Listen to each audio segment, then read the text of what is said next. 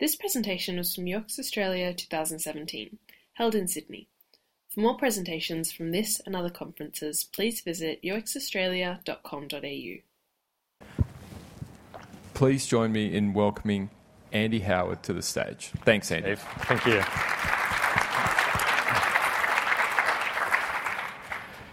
Hi, everyone. My name's Andy. I'm from a consultancy called The Village of Useful. I'm going to take you through a UX case study. This is real work. It is live right now, and customers have been experiencing it for about 6 months.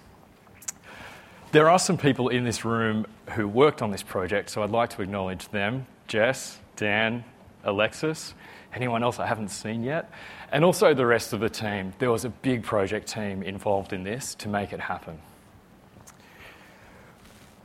This project started with a national network of used car dealerships and ended up with an entirely new way to buy and sell used cars. It's online driven, but the experience includes retail stores in Westfield. So this is quite a broad UX case study. Yes, we were working on online UX. We were also working on helping to shape the rest of the customer experience and every customer touch point. It was such a fun project and awesome to work on.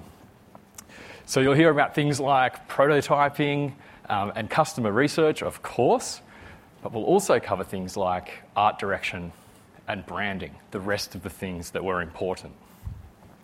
So CarZoos is by AP Eagers, which is a 100-year-old listed automotive retailing group. They own car dealerships all over the country under a range of different brands.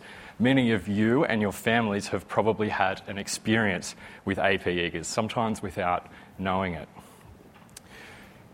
They've basically been buying and selling cars the same way for 100 years. So going about CarZoos was a massive change for them and a really big change for the industry. Just before I launch in, I should tell you that there was an announcement this morning from the International Business Awards. This is a worldwide program.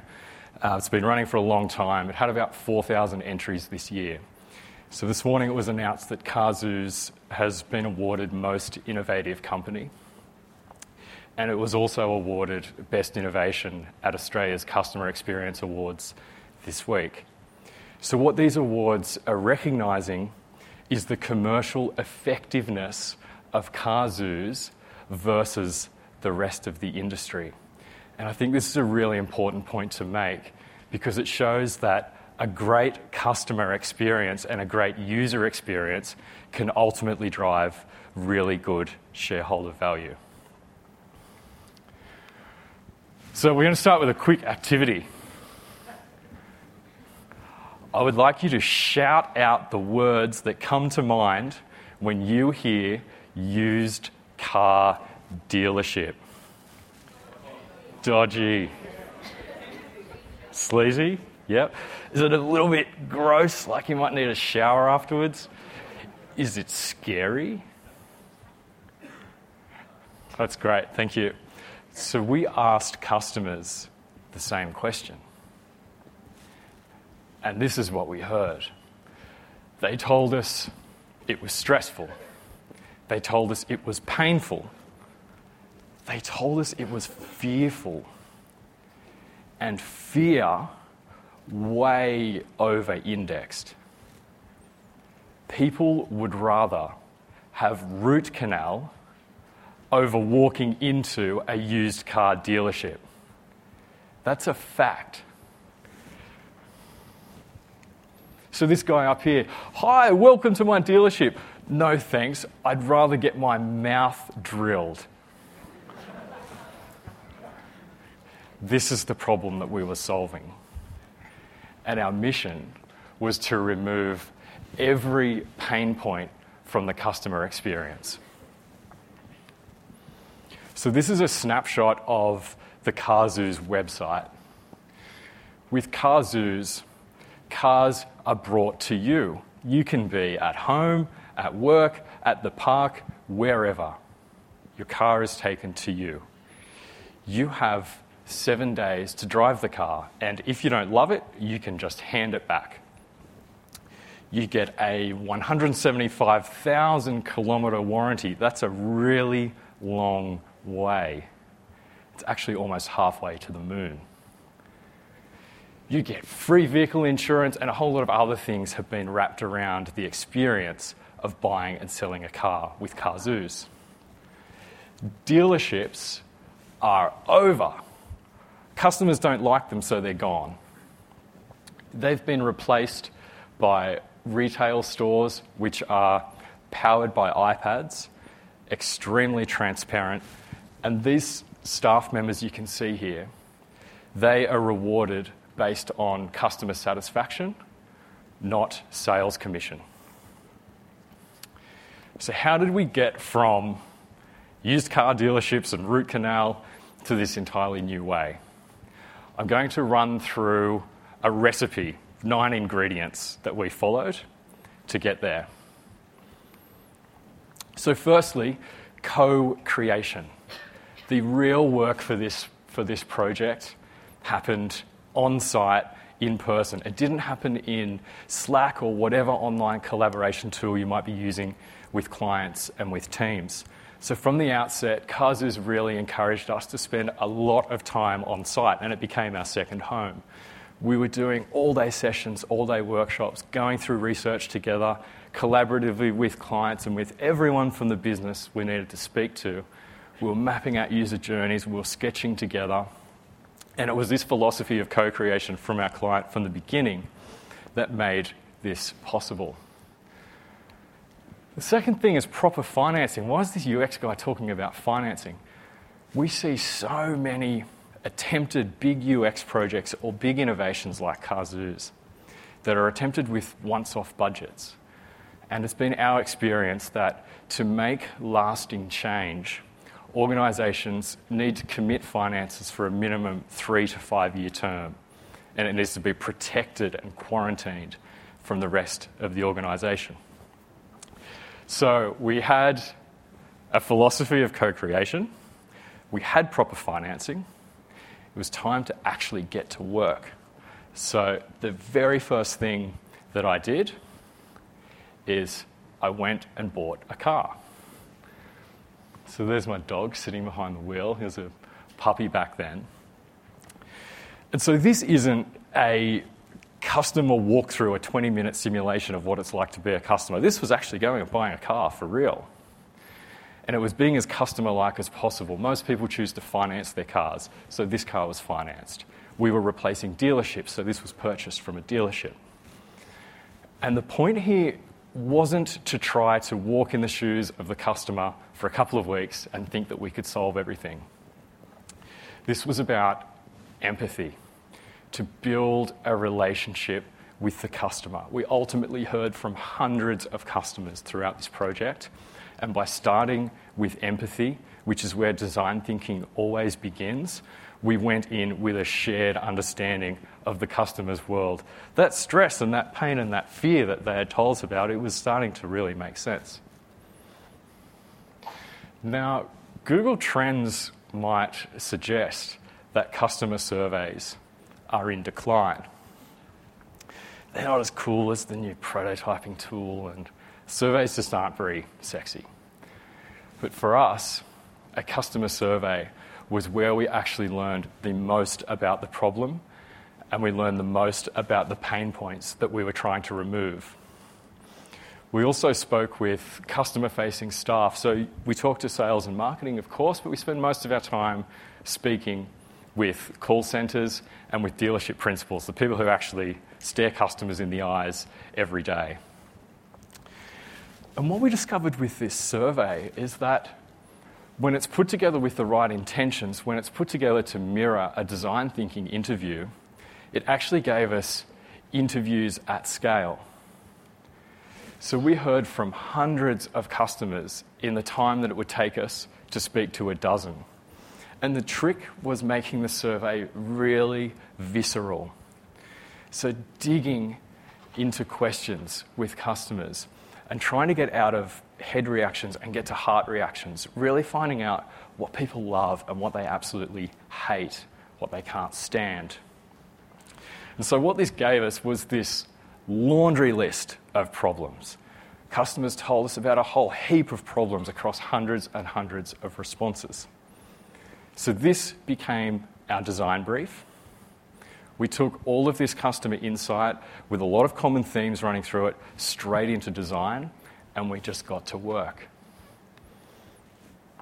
We started design by fixing all of the problems first. We didn't spend much time sitting around thinking about what this could become. We just started by fixing the problems. So things like vehicle warranties and vehicle inspections, you hear 150-point safety check. What does that even mean? These were common, simple things that were coming up a lot. So they were the two things that we solved first. And on our vehicle design in the middle, we simply state what's in and what's out on the warranty, and we show a vehicle inspection report with check marks next to every item that a person has actually checked off on that car. They were two simple things to knock over quickly, and this helped us really build momentum fast. Once we had knocked over this whole laundry list of problems, we then started to act on hunches. So we had this hunch from the response that maybe people weren't as brand loyal with cars as we might think. This led us to creating this CarZoos Concierge, which asks some lifestyle questions and finds the right car for someone in about 2 minutes.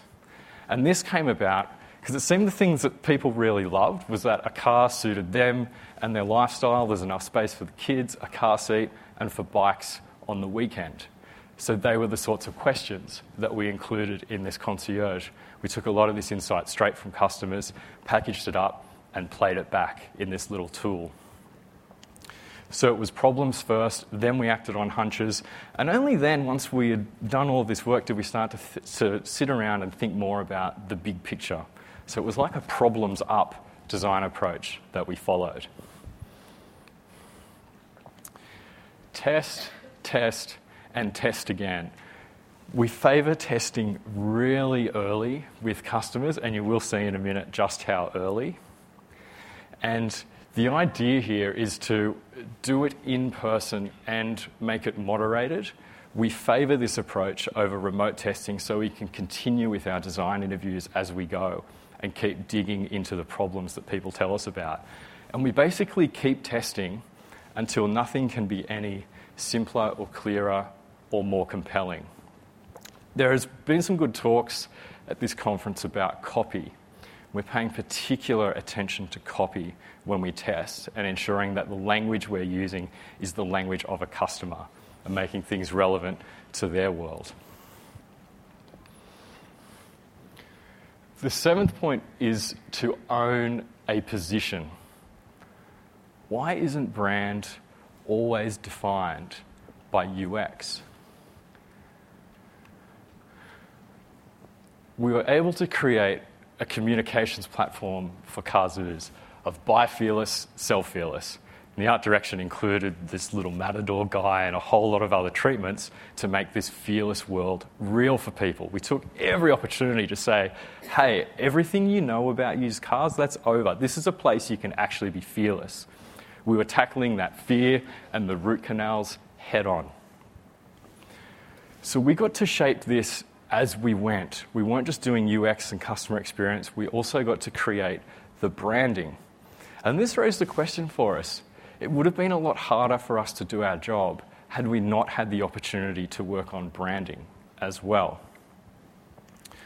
So why isn't UX more often the custodian of a brand? Isn't it up to all of us to communicate what a business is all about, to build relationships with customers, to ultimately transact with them, to build loyalty and to build advocacy?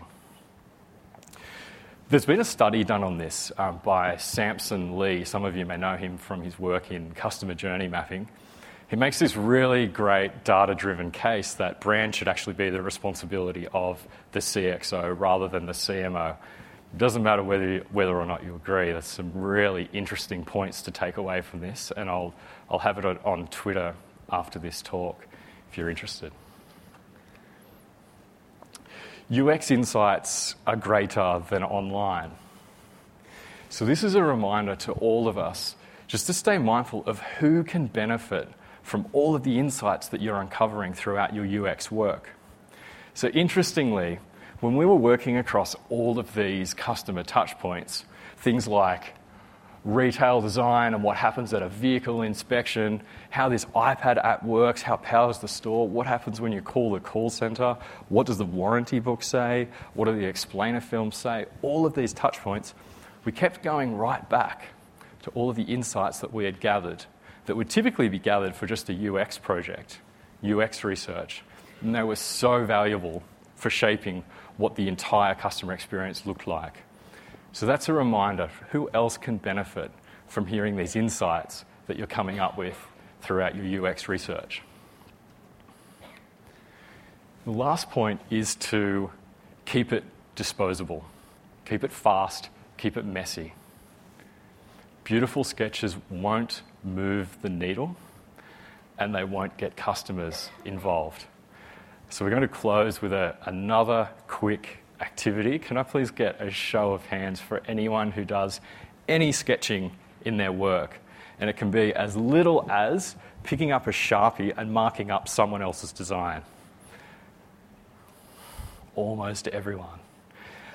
Leave your hand raised if your sketches are worse than this one. You're just being kind. These lines aren't even straight. This looks like it's been done by a 10-year-old. So this is one of my sketches. This was the first sketch for Cazooz, and here's where I tell you about my gift. Unlike many people at this conference, I can't draw very well.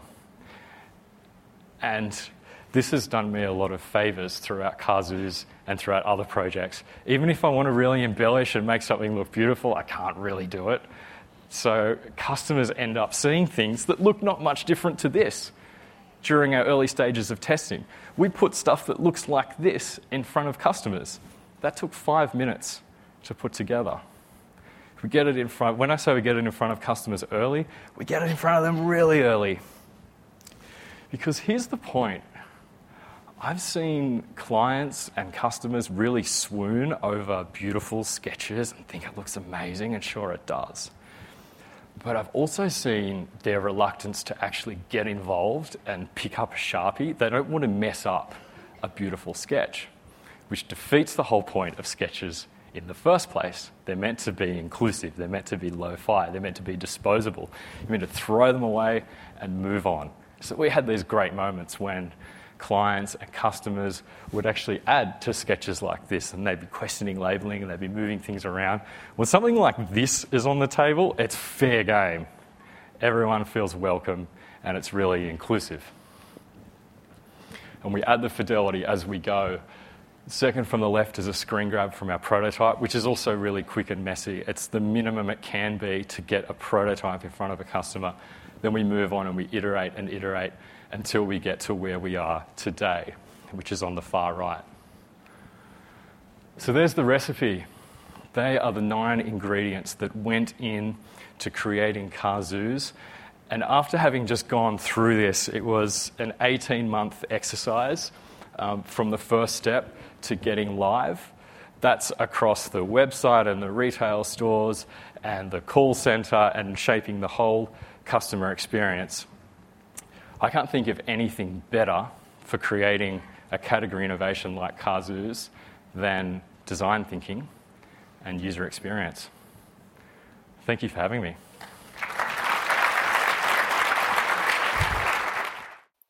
We hope you enjoyed this presentation from UX Australia 2017. For more presentations from this and other conferences, please visit uxaustralia.com.au.